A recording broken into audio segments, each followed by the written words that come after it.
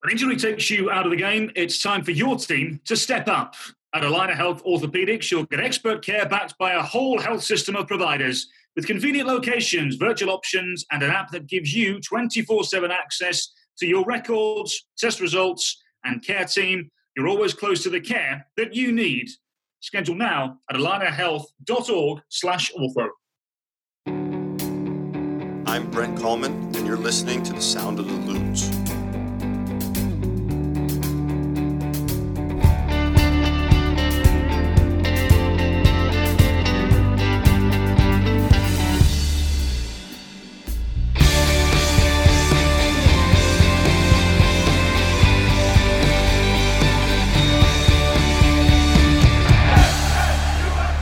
Good morning, afternoon, or evening, depending on when this finds you. Welcome to the Sound of the Loons podcast presented by Allina Health Orthopedics. I'm Steve McPherson, and I'm joined by Callum Williams in person for the first time in something like 20 months, we think. There's tea.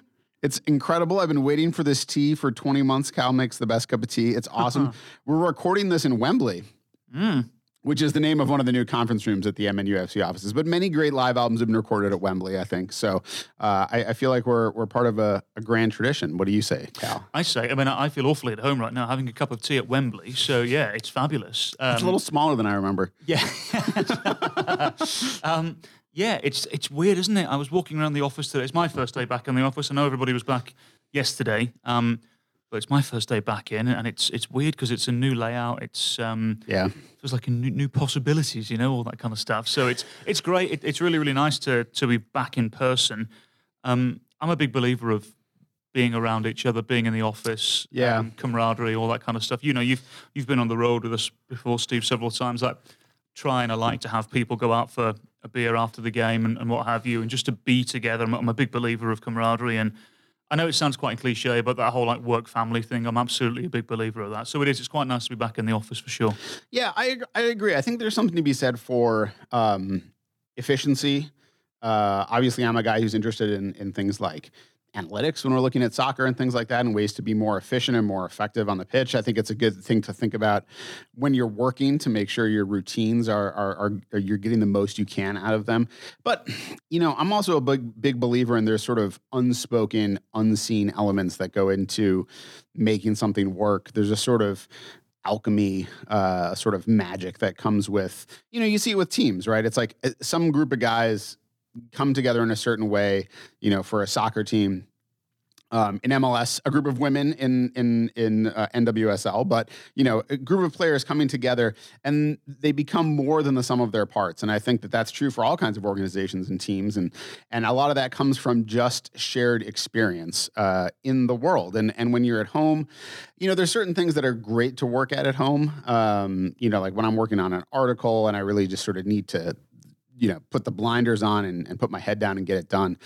I do appreciate that ability, and we're being afforded that ability to do some working from home still. So, which is great. I think a hybrid model is fantastic. It's great to be back in the office and feel some of that energy, but also know that you're going to be able to be at home and kind of, get your work done when you need to tackle something big. So, I'm happy to be back. I get a little sleepy in the afternoons. Like anybody. Sure. I mean, that would happen at home, wouldn't it, as well? I know, but at home I can just lie down on the couch. Well, right. Okay, fair enough. Yeah. I will say, actually, I came into the office after being up at the training facility today, and I think I got here about 2 hours ago or something like that. Mm-hmm. I've hardly done any work since I've been here because it's just like chatting to people, getting back into the swing of things. Where you're right, had I have just gone straight home, I probably would have got 2 hours of preparation done by now. It's just finding that balance, isn't it? It's a mix of things. It's going to be another adjustment. Anytime, I think when you start a new job, there's that adjustment period. I think in some ways this is like starting a new job again, coming back to the office and doing stuff in person, which is exciting. Let's get into the soccer.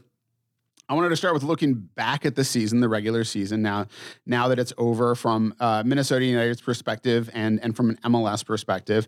I went back and I looked at the notes I had before the start of the season for our last podcast before the season when we were talking about who we thought would be in the playoffs, who would be the top four teams. I have to say, my dark horse teams at the start of the year were Colorado in the Western Conference and New England in the Eastern Conference. Really? Wow, Yeah. look at you. So I'm a genius. Let's not talk about the other teams that I said would be in the top 4, especially of the Eastern Conference, because I don't. Who did you say? I think Atlanta, Orlando, Columbus. I didn't do very well. I think one of them was in the playoffs. 2 of them, I guess. But it's like it didn't go out. It didn't go well. LAFC, I think I called for in the top 4 out west. Did not predict Seattle. I didn't have Colorado in there. I had SKC and Portland in there in the top 4. But again, I had sort of Colorado and New England as I thought they could make some noise. And clearly they have as the top seeds in either conference. How do you know, I don't think I had your predictions written down or anything, but how do you feel like the season played out across the league versus how you sort of expected it was going to play out at the start? Keeping in mind this is MLS, so we know it all goes completely pear-shaped immediately. This is the thing, Steve, isn't it? Like we just, it's so difficult to predict anything because this league is built on parity. Yeah. Unlike any other soccer league in the world that I'm aware of anyway. And so we can say, you know, well, this team in the West have made this signing, that might help them here. This team in the East have done this will improve them here. Sometimes it just doesn't work out. And sometimes a team like Colorado Rapids or indeed Nashville on the eastern side of things, this year anyway, can completely surprise everybody. And that's what's happened this year. So what I will say, Steve, is I think I might have said this on one of the recent podcasts. That was perhaps the most exciting race for the Western Conference playoffs. Anyway, I know the East had some interest as well, but the Western Conference in particular, it was the most exciting playoff race I think I've ever seen in Major League Soccer. And we've had some really, really, really intense races, at least during the 10, 11 years I've been covering this league. There's been some really interesting races for the playoffs. This one tops them all, I thought, because there were so many possibilities on the last day of the season. It was a legitimate decision day. Yeah. And the fact that LA Galaxy fell short in the final hurdle, it just, I love the drama. I loved it, you know, and I'm okay with the big market teams dropping out. Like, it creates drama.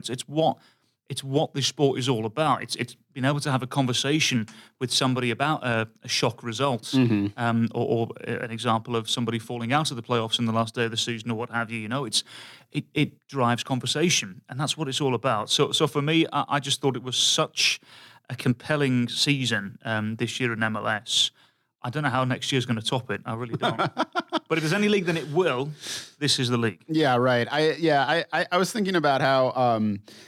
I remember, Cal, in 2017, I think Minnesota United finished the season on the road against San Jose. Yes, you're right. With an opportunity to deny San Jose a shot in the playoffs. And thinking that was maybe motivation. They could do it. They didn't. San Jose got in. And so I remember that, some of that drama. That's nothing compared to with, watching the Galaxy and Minnesota United and hearing that in the 95th minute, RSL had scored and it was going to push the Galaxy out if they couldn't get a goal. Meanwhile, Colorado jumping up to that first seed right at the very end when I sort of thought, well, that's great. They got a puncher's chance. They'll maybe be 3rd or 4th. And then, they outrace SKC in Seattle. Like, it's kind of crazy. And as you said, it's only going to get crazier probably from here on. And I look back, we had like Golden Boot predictions. Nobody had Tati Castellanos on the list of Golden Boot winners. Not Ola Kamara either, who were tied at the end. I believe Castellanos won out on assists. That's kind of crazy too. Rui Diaz obviously had a good year, but there was injuries. I think Chicharito was 3rd, which is crazy given that he missed a whole chunk in the middle. He was leading by a big margin, I think, early on. But, again, we haven't seen Castellanos in person in a while because Minnesota United has not played NYCFC for a little while. But I remember him being quite a pest in 2019, I think, when we played NYCFC. So yeah, look, Tati Castellano, Valentin Castellano, is absolutely wonderful. Plays off the shoulder really, really well. He gets a lot of service from Maxi Morales as well, who I think is, despite being, I think he's 35 now. I was told the other day by someone at New York City FC that he's earning over $3 million, and for a 35-year-old to be doing that in MLS, I thought we were past those days. But with all due respect, he's delivering. Yeah. And the suggestion is that he's going to get another contract next year. So the way that Castellanos moves off the ball, He drags centre halves all over the place. As I said, he plays off the shoulder really, really well. I don't know the numbers, but I would assume a lot of his goals are strikes from inside the box, inside the 6-yard box as well, because he does make himself really difficult to mark. I was told, what was it, 2-3 weeks ago, that there's serious interest in him from a big Brazilian club as well. So it's clear that he's made his mark. And I think in a year where there was so many really good goal scorers in Major League Soccer, for him to come out on top says a lot about him. He's a really, really good centre forward, Steve. And as I said, Morales has been someone that has been providing assists for sure, and he's had a litany of others that will give him the ball in various different ways from time to time. But there's not been like an Emmanuel Reynoso type figure for NYCFC. You know, he's not had someone that's absolutely you look at and say, right, if I'm going to score today, he's going to give me the pass. Right. The only one you could look at is Morales, but he's not. He doesn't have staggering numbers in terms of assists. So he creates a lot of his own goals in terms of he moves in different ways, drags centre halves out. He, as I've said several times, he plays off the shoulder. His movement off the ball is great. He's a proper centre forward, proper goal scorer. And as I said, you want those type of players to stay in Major League Soccer for sure, because we want this league to continue to grow and the quality to continue to grow. But I can seriously see a big team coming in for him. Yeah. I think it was something like $6 million was suggested or something that he may be available for. Yeah. Well, and certainly playing in that system, playing in the city system, NYCFC, it's like that. It opens doors. I mean, the play opens doors, but you know, that's a group that has got its fingers all across the globe. Yeah, absolutely. So I mean, that's the counter argument, isn't it? Like, does he want to leave that umbrella? Sure. I'm not suggesting he could ever go and play for Manchester City. Right. But, you know, there are other opportunities to go and play elsewhere. Although I'm not sure at this stage in his career he would want to go and play in Australia or in Japan. I don't think that's the move he'd want right now. But like I said, he's 23, 24. I think right now that there's a big move on the horizon for him. Yeah, I mean, I was also glad to see him overtake Kamara, who's a great player, but I really don't like that he had like 9 penalty kicks, and that was part of the the equation for the Golden Boot, because it's like obviously drawing penalties is a skill. Obviously, it's something that DC United as a team are doing, but it's also not really Ola Kamara's.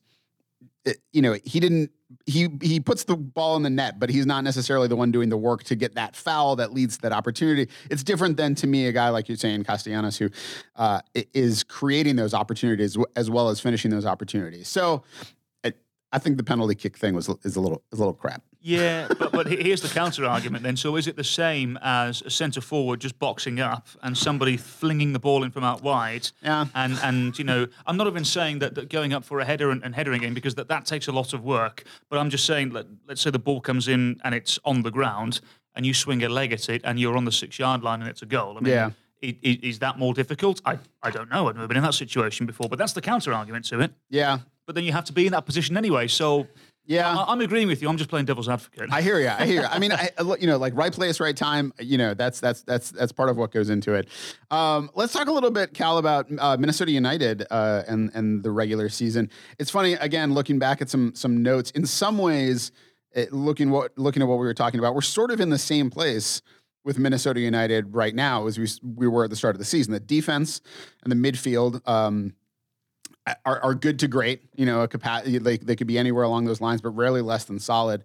The question is how much they're going to get from the front four, and that was sort of the question going into the season. It was, you know, it included a season that included Ramon Abila being in a forward and then not being here anymore, and a lot of change and a lot of injuries and some things that are overlooked. Like I think the fact that, like I think Fragapane, whenever he's been available, has been great, but he also was unavailable for a big chunk of the season. So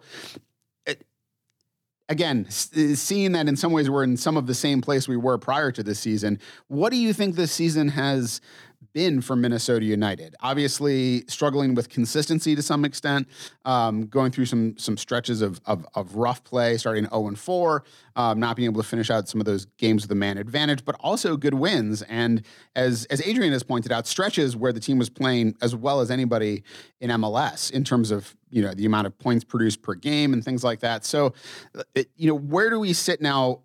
Disregarding the playoffs, obviously that's a whole different referendum on what the team is doing. Just in the regular season, how do you see this regular season stacking up to other ones that Minnesota United has had? Look, I think it's been a good season, Steve, with a tinge of disappointment. I think before I really go into it, I think when you look at last season and getting to the Western Conference final, that was a heck of an achievement.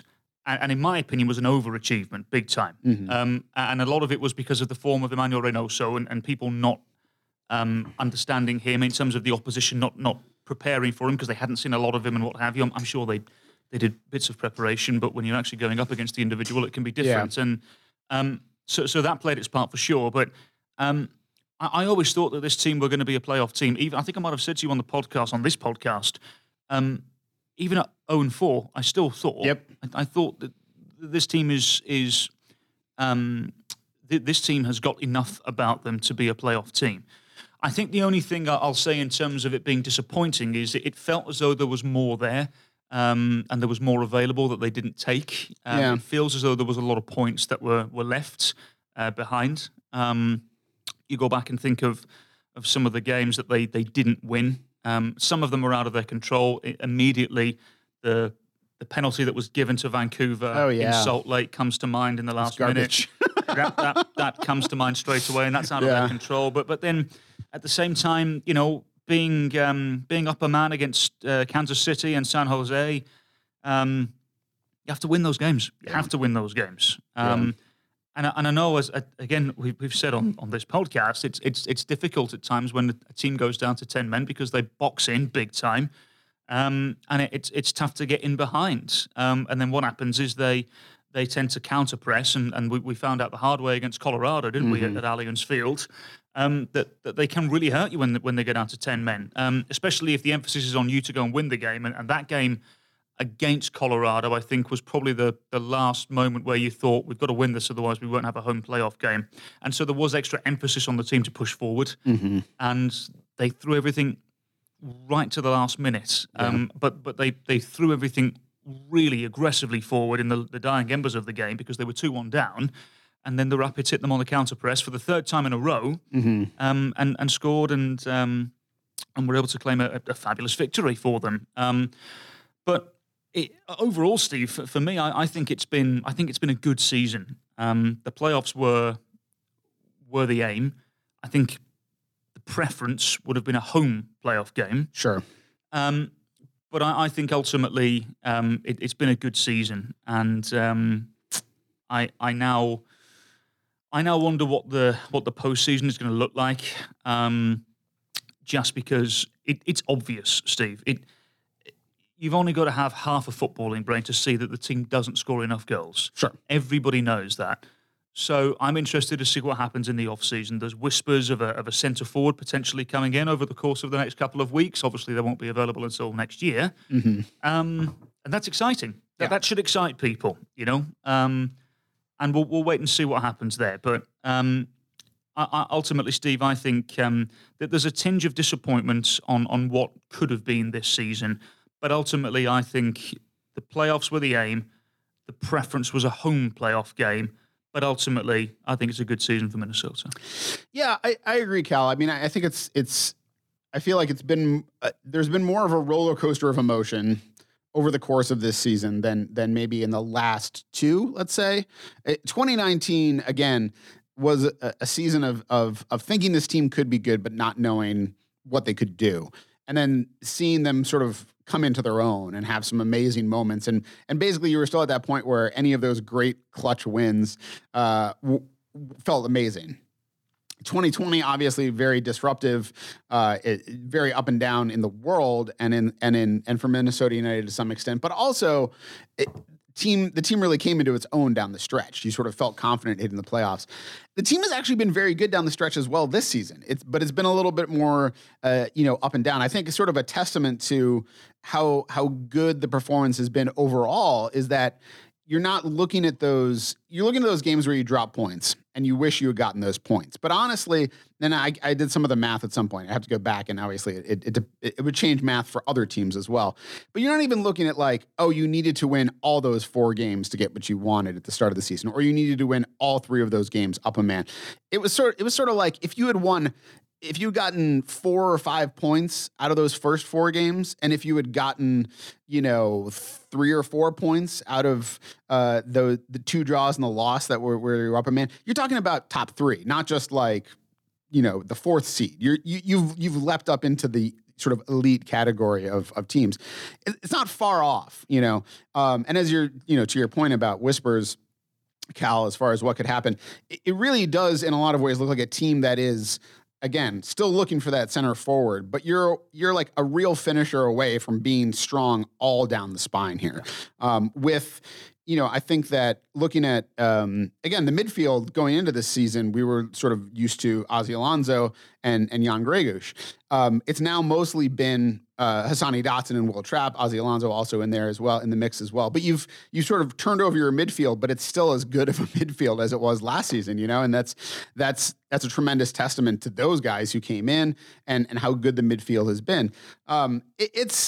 It's always an evolving thing. Sports is always going through time. You can always look back and go, I wish we had picked those points up. We're sort of at the point now where, if you're Minnesota, obviously not hosting a playoff game in the first round, they weren't going to catch Portland no matter what. Portland was locked in at the 4th seed. Whoever wins this 4 or 5 matchup is going on the road to Colorado. That's always going to happen. So even if you had made it to the 4th seed and you were hosting Portland, the team is still going to have to go on the road, even if they win here, to Colorado, which has been a very tough place for them. So again, you would have had to get up to like the 3rd seed, which was just way out of reach by the end of the season. And so again, I agree with you. You said it perfectly. Goal was the playoffs. Preference would have been a home game to start the playoffs at least. Didn't happen. But again, this is a team that scored, a bunch in the playoffs last season. Really came alive. We'll get into that. Let me take care of this first. When injury takes you out of the game, it's time for your team to step up. At Allina Health Orthopedics, you'll get expert care backed by a whole health system of providers. With convenient locations, virtual options, and an app that gives you 24/7 access to your records, test results, and care team, you're always close to the care that you need. Schedule now at allinahealth.org/ortho. All right, let's talk a little bit about Portland versus Minnesota, this game coming up. What was I saying at the end of that last one? Going on the road? Scoring goals. Scoring goals. In the playoffs last season, scored a bunch of goals. Emmanuel Reynoso, again, set an MLS record for assists in the playoffs. Do you think that... I'm always on the fence about this. Like the idea of organizational memory in the sense that a team that has gone far in the playoffs is better prepared to go far in the playoffs the next season. Do you feel like that's a thing? Do you think that this group, in some ways, is going to carry forward that understanding of how they stepped up in the playoffs last year to make that run? Yeah, absolutely. Yeah. It's common sense, isn't it? You've had that experience. Common sense can be wrong, though. It's just one of those things that, like, it sounds right, and then I just don't know. I don't know what the numbers on this say in terms of teams that have gone far and how far they go the next year. Well, in a world that continues to lack common sense, Steve, it is common sense, absolutely, what you're saying. So, sure. Look, I would agree with that completely. The big question for me I have with regards to this game in Portland, and I bring this point up because it does sort of allude to that experience point that you're making. Who starts in the centre of midfield? Alongside Will Trapp, right? Is it Hassani Dotson, who has performed well, or is it Ozzy Alonso, who I think has been superb over the last 13 to 15 games? He's been absolutely wonderful. I think a lot of Minnesota United fans, a lot of people across Major League Soccer probably thought this might be the last year for Ozzy. Yeah. He may play 15 games. He might come off the bench a handful of times, but this is probably his last hurrah. It's been anything but. Yeah. He's been absolutely sublime, and he's more than proven that he can still play at this level. So, with regards to your insinuation there of experience playing its part in the playoffs, I think I'd probably go with Alonso. And also given the fact that it's a former Sounder against the Timbers and that affiliation and rivalry. You wrote a great article on MNUFC.com about that. That wasn't me. That was Grace. That was actually Grace Dearson.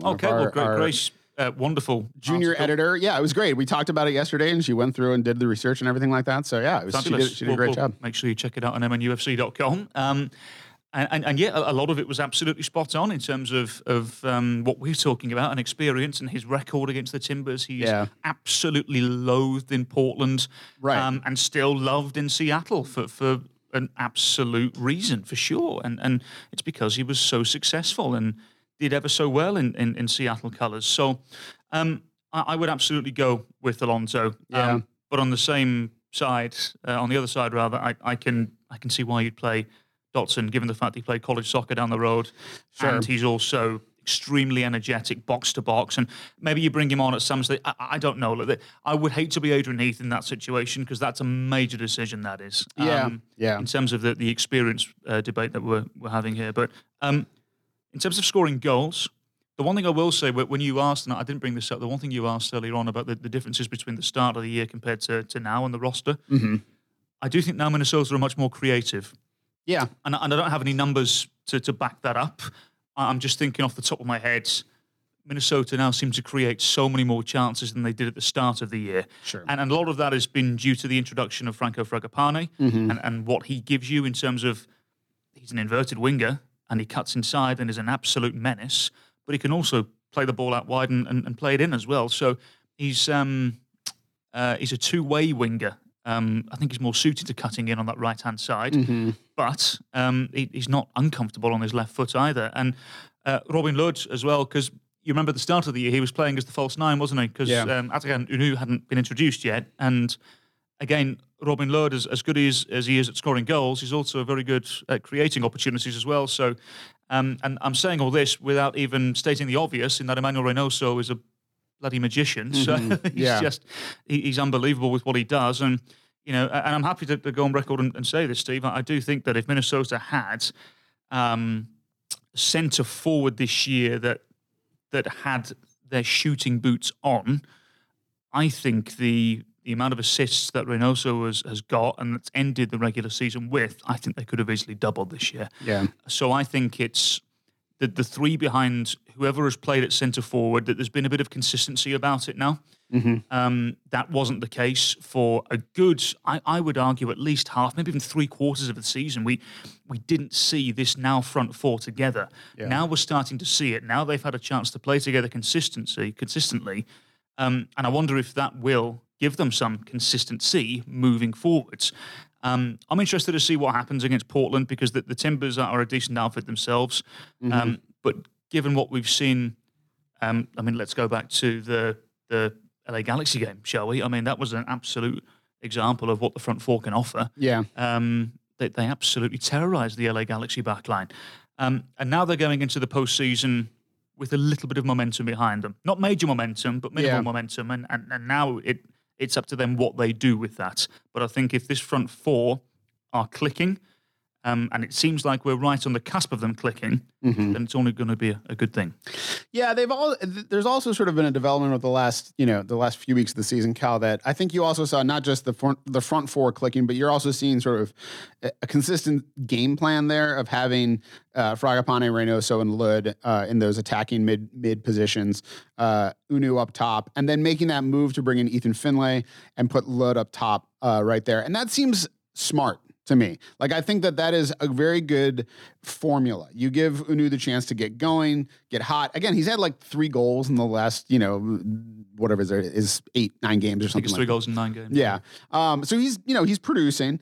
But you also know that Lod is smart and a little bigger and a little more physical in that forward position. And then you got Ethan Finlay, who comes on like his hair is on fire no matter what, and will run the opposition ragged at that moment when they're already pretty ragged. And that sort of that rotation, I think, is becoming good. And it's one of those things that it's nice when a team understands like how they want to play, not just all the time, but at different parts of the game, and they have roles and people sort of understand what they're there to do.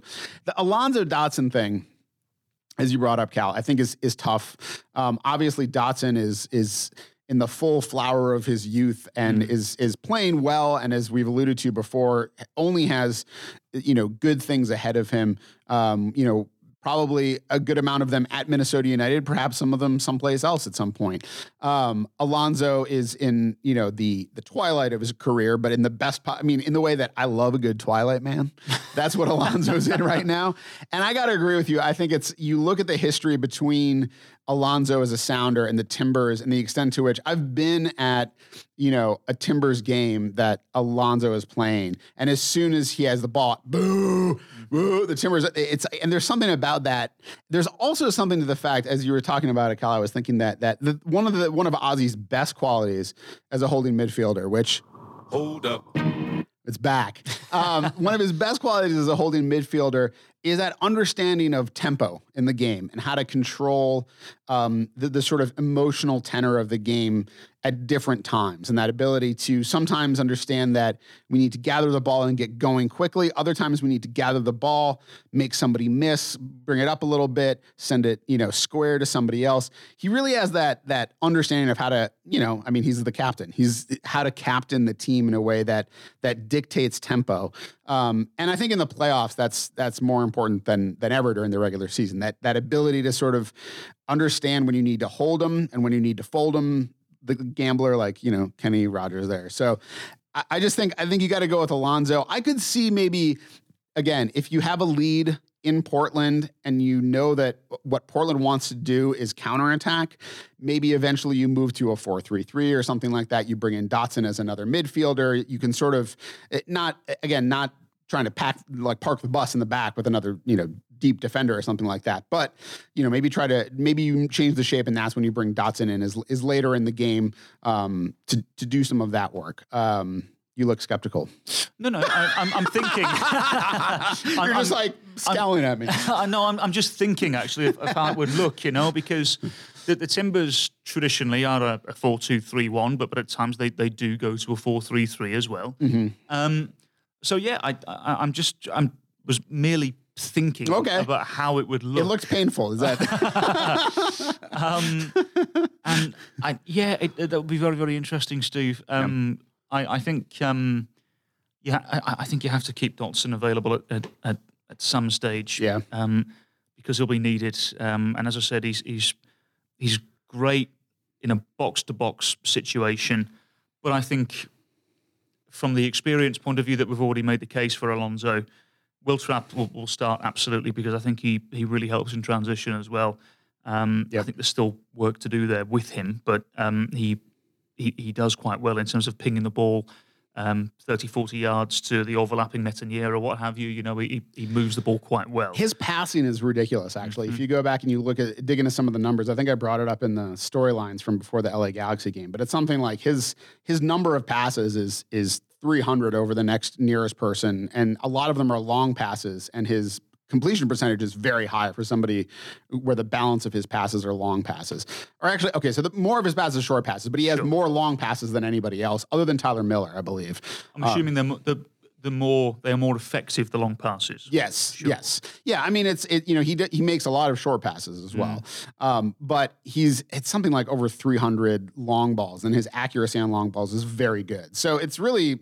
Yeah, I think he's been underrated in terms of that element of his game so far. It helps Minnesota transition so well. That is if Reynoso hasn't dropped awfully too deep and is looking for the ball, and in which case you go short to Reynoso. Just when that man wants the ball, you give him the ball. Yeah. But it does disrupt for sure when Reynoso drops as deep as he does, and it is a habit of his. We've seen it, and it is That's the one thing. That's the only thing I'll be critical of in his game, because it does expose the two holding midfielders, the double pivot at times. Reynoso, from a defensive point of view, he has to be cutting off the pass to the six, and I think at times I know what he's doing. He's dragging the six out of position. He's dragging at times he drags the eight away as well, but. At times it does leave Will Trapp and whether it's Alonso or Dotson or Hayes or whoever, does leave them a little bit exposed at times. Mm-hmm. So you don't want to have that when you've got somebody who can drive a team like Portland forward, like let's say it's Diego Chara, Sure. Dion Paredes. I mean, even Blanco as well can do that wonderfully well. So, but it's strange talking about Portland Timbers without sort of mentioning Diego Valeri, you know. Yeah. But I'll be surprised if he starts, Steve. But he'll be available off the bench, I'm sure. Not a bad trick to be able to have in your pocket to pull out. No, not at all. But look, the Timbers, they've obviously had a good season. I think at one stage they went through a bit of a bad spell, and people thought maybe they're going to drop out. You know, maybe it's not going to be a good year for them. But I mean, the thing that they have is they have creativity in abundance, and they have goal contributions from the front four in particular, but also elsewhere on the field as well. You know, I know Felipe Mora has 11 goals and has scored when he's needed to. Yep. Dairon Asprilla has probably had the best season of his MLS career with 10 goals. And for me as well, the goal of the MLS season, that overhead kick from outside the box. I still like that. It was the same weekend. Was it Heel's strike that was from outside the box that was like an outside of the boot curler into the upper? Zelarajan. Oh, Zelarajan. Yes, sorry, yeah. not Heel. Yes. And also another one that's so close as well is that Jimmy Madranda goal, that volley from the corner against the Timbers. That was unbelievable. So, but for me, the intuition and the way that Asprilla had to adjust on that with his back to goal, overhead kick over the keeper, away from the centre back. For me, it's goal of the year. Zelarajan's is more like pure skill, like a real pure. Putting it on a postage stamp in the corner of the goal. You know, the curl is beautiful. You know, it's like measured. Asprilla's is sort of like a dumping all the tools out in a moment and then just picking up whatever is going to work and making it work. And that's kind of awesome too. So bit erratic, wasn't it? Yeah. It's fun though. But no, it was really, really well done. Yeah. Like I said, I think it was instinctive. That's probably the best way to describe it. And you're right in the sense that there was a lot less control over that one compared to the Zelarajan one for sure. So I see your point. But, but look, Nia Škoda also has come on really strong in the last several games. So. I think 3 goals in his last 9 as well. He's been causing problems for sure. And Blanco as well. Blanco has been absolutely wonderful. 7 goals and 7 assists. And I'm not going to suggest he's stepping into Valeri's shoes, but he certainly offered them something when Valeri has been missing for sure. So they're a good team, Steve. They really, really are. But the one thing I will say is I'm not convinced, or not as convinced as I have been with them in recent years, in previous years, from a defensive point of view. Yes. I think Van Rankin is suspect. I think Fragapane can really get at Van Rankin. Claudio Bravo has been one of the best left-backs in Major League Soccer this year for me. I think he's been excellent. But again, going up against the two, in inverted commas, wide players for Minnesota United, it's a different challenge than going up against a regular winger. So it'll be interesting to see what Bravo does going up against. I'm assuming it's going to be Fragapane and Lod either side. There'll be no reason as to why they wouldn't, unless Robin has come back with a little injury from international duty. Not to my knowledge, but we'll see. And then, I mean, is it going to be a mix of, we don't know, will it be Mabiala? Will it be Tuiloma at centre-half? I think Zuparic is key for them. I know was up for the Defender of the Year, and quite rightly so as well. And Steve Clark is a solid goalkeeper. So they have a good backline, but they're just not as defensively sound as they have been in previous years. So I do fancy Minnesota, Steve. I really do. I think tactically this team matches up against Portland, and I think all of us virtually over the last sort of week or so and prior to this being decided as the game that was going to happen, I think we were all sort of saying that, I think if you had a choice, you'd probably want Portland away. Yeah. Because since that first ever MLS game, that 5-1 loss at Portland, Minnesota is 6-1-1 against the Timbers. Yep. And they've won a handful of games at Providence Park as well. They seem to be comfortable there. Obviously have won there already this year. So honestly, for me, Steve, I think that was the best draw Minnesota could have had. So I'm not going to say I'm overly confident, but I am confident. I think there's a game to be had there for sure. Yeah, I mean, things get a little different in the playoffs. Sure. I think that based on the regular season, certainly, there's certain teams that we've seen Minnesota United handle. San Jose Earthquakes, again, at times when the Quakes looked like they would rip anybody apart. Adrian Heath had figured out a way to sort of tactically match up with that. It seems like he's got some of that same sense of how to match up with what Portland are going to put out there. That can change in the playoffs. Like obviously it's one game. It's sometimes the adjustments that happen at halftime are like the most important adjustments you're going to see.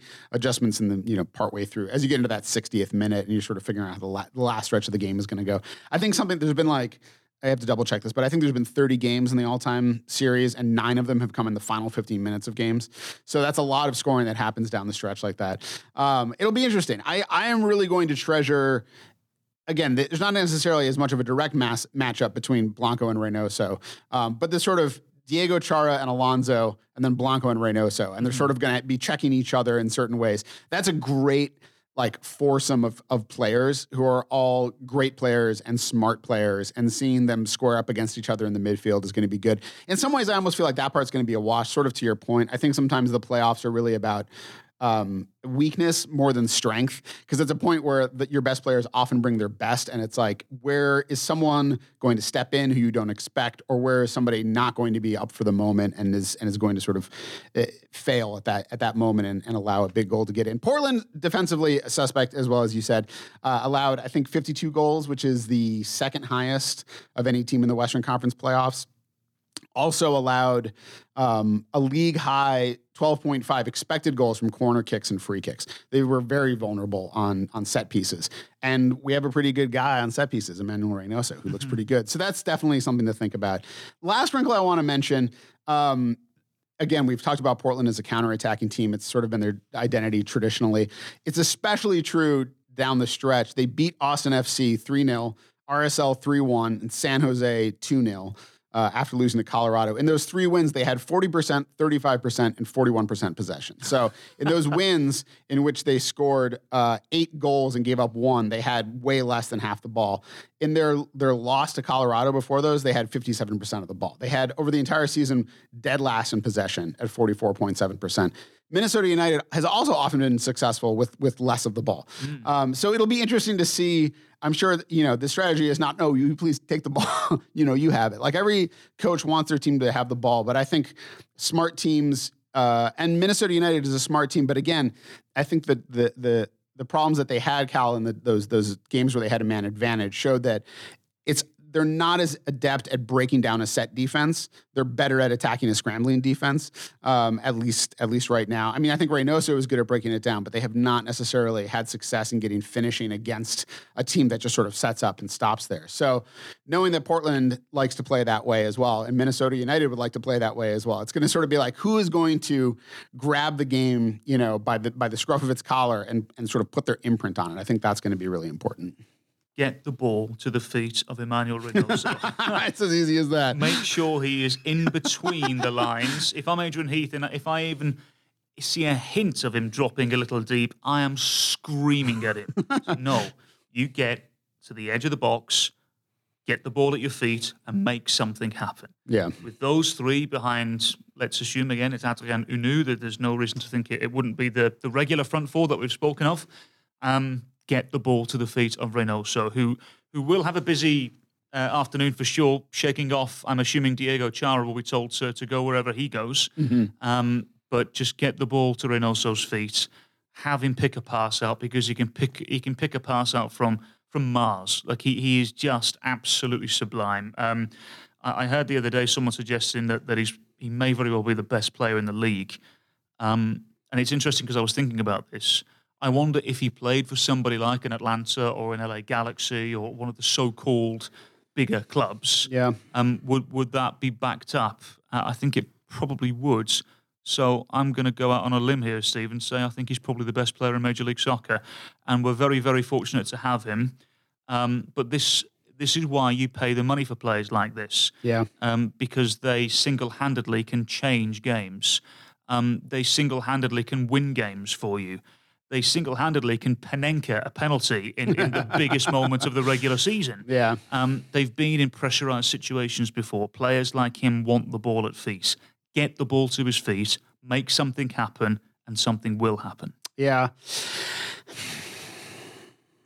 Is he the best player in the league? I don't know. I'm still sort of, it's funny because again, I like underlying numbers and analytics and process. But I'm also, to some extent, a realist in terms of results-based evaluation of somebody. I think he can be the best player in the league.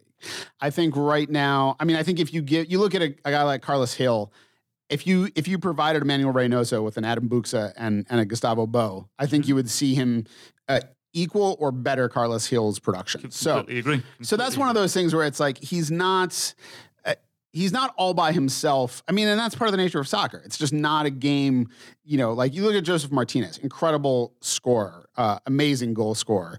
It helped him a lot to have Miguel Almiron, serving him up in that first year. There's a lot that goes into making everybody on the pitch, from, your holding midfielders, Hold up, to your number 10s, to your forwards look good, and they sort of have to work together in a certain way. And I think it's gotten better as the season's gone on. Like you said, I think the front four are coming into their own. Who knows what the whispers are? If there is some kind of guy who can finish close to what Bo or a Buxa or some of these guys who can really finish is out there, that could really shoot Emmanuel Reynoso up to the next level. It could, Stephen, and I've said this now for the last couple of weeks, and I think I might have just said it earlier on, that if Reynoso had, and I say this with all due respect, if there was a 20-goal a season forward in front of him, those numbers would have absolutely doubled, in my opinion. Yeah. I know he's second in passes that are considered key this year in MLS as well. I know behind Carlos Gil, but when I say the best player in the league, Steve, I mean the best player with a football at his feet. Sure. I think it's a different conversation when you talk about the most effective players. Okay. Because Carlos Gil, then, in that, when you think of it in that sort of regard, then yeah, you'd probably say Carlos, at least this season anyway. Yeah. But I think, Steve, when you've got an individual that's got the ball at feet, that can make something happen out of absolutely anything, it's hard to look past someone like Emmanuel Reynoso. And like I said, it'll be really interesting next year if a centre forward does come in, and we see, inevitably, we'll see those numbers go higher and higher and higher. I honestly think right now that we've had a good glimpse of what Reynoso can offer for sure, but I think we're only just getting started. Yeah, I really do. What is he, 26? Yeah. He's right in his prime now. That this next year is going to be, I'm not going to say the making of him, but if he wants to be a full Argentine international, if he wants to be a superstar, then this next year or two is when he's really, really got to show what he's made of. Like I said, for me, he's already shown that he's in my opinion, the best player in the league. But I think if those tools are added around him, he's only going to get better. So honestly, Steve, I think he's sublime. Again, I was watching training today, and some of the things he was doing with the ball, it's just ridiculous. Flicking the ball over. I'm not going to name the player because it'll embarrass them, but over the poor player's head, and then someone just gives him a little kick, and he's sort of whining and not quite screaming, but he's in pain. You can tell someone's stubbing his toe or whatever. He's still flicking the ball around as he's whining. I've never seen that before. Like he's an absolute joy to watch. He really is. So for me, it's obvious, but he is the key for Minnesota moving forward. Yeah. I should also mention, Cal, I think I still would not write off the possibility of Adrien Hunou being maybe not a 20-goal scorer, but like much more than we've seen so far. I think we've seen him get better down the stretch here. And again, like Robin Lod, I think he had the thing of having a whole season and then coming in at the end of that and just not really being ready. It takes guys time. I wouldn't be surprised if whatever else happens, if Hunou isn't there to challenge for, that forward position again next year and doesn't have more to him than we've seen so far. I think competition is always healthy, isn't it? Yeah. So, and I don't think he's had too much competition other than Robin Lod this year. And I say that with all due respect. I know Fernando Adi has come on at times to offer them a different way to play, but Adi would come on for Hunou, not because of a poor performance from Hunou or anything of that sort. It's because, the team needs to go direct. They need to get the ball up the field quicker and hold it, and that's why they bring on someone like Adi. So I wonder if another centre forward is brought in, would that benefit Adrien Hunou? And I have to say, I think it would. So I agree, Steve, that he's gotten better for sure. And as I've said before, I'm still not convinced he's natural in his movement inside the box. I think it's getting better. I'm not saying he can't learn that. And I think his goal against, was it Philadelphia, proves that he's clearly worked on it, because his movement to peel away from the centre-back on that occasion was really good, and his movement in behind was something that we'd not seen too much of before. So I think he can get there for sure. But I just question if it's natural or not. But like you said, if another centre forward comes in, competition is always healthy, and I'd be very interested to see what that looked like moving forward. Yeah. Well, Cal, it's been a joy to be in a room with you. It's been great, hasn't it? Yeah. I feel like the banter is a little more natural. I don't feel like we're not clipping each other out as we speak over each other. So it's nice. Your jacket looks amazing, also, by the way. Gotta say. It's cold in this office. See, it's weird to me because we're still wearing masks most of the time. We are both not right now for recording purposes, but it gets stuffy right around my face, and so then it makes me feel all hot, even if it's cold. So I'm still adjusting to being back at work. You're just a hot individual. That's also I am. Hot might be a little much. I'm a sweaty individual. So, anyways, thanks for joining us for the 163rd Sound of the Loons podcast presented by Allina Health Orthopedics. Be sure to leave us a nice review on iTunes, or at the very least, a 5-star rating, and follow the team on Twitter at MNUFC. You can follow Cal at CalWilliamsCom, and you can follow me at Steve Entris. Apologies, as always, to Richard Wagner. And remember, I think that's actually Ricard Wagner. I looked it up on Wikipedia today. Really? Yeah, Ricard. Wrong for so long. Ricard Wagner. I'm going to kill you. Apologies as always to Ricard Wagner. I'm going to say it like that from now on. And remember, there's only one person in this whole world like you, and people can like you exactly as you are.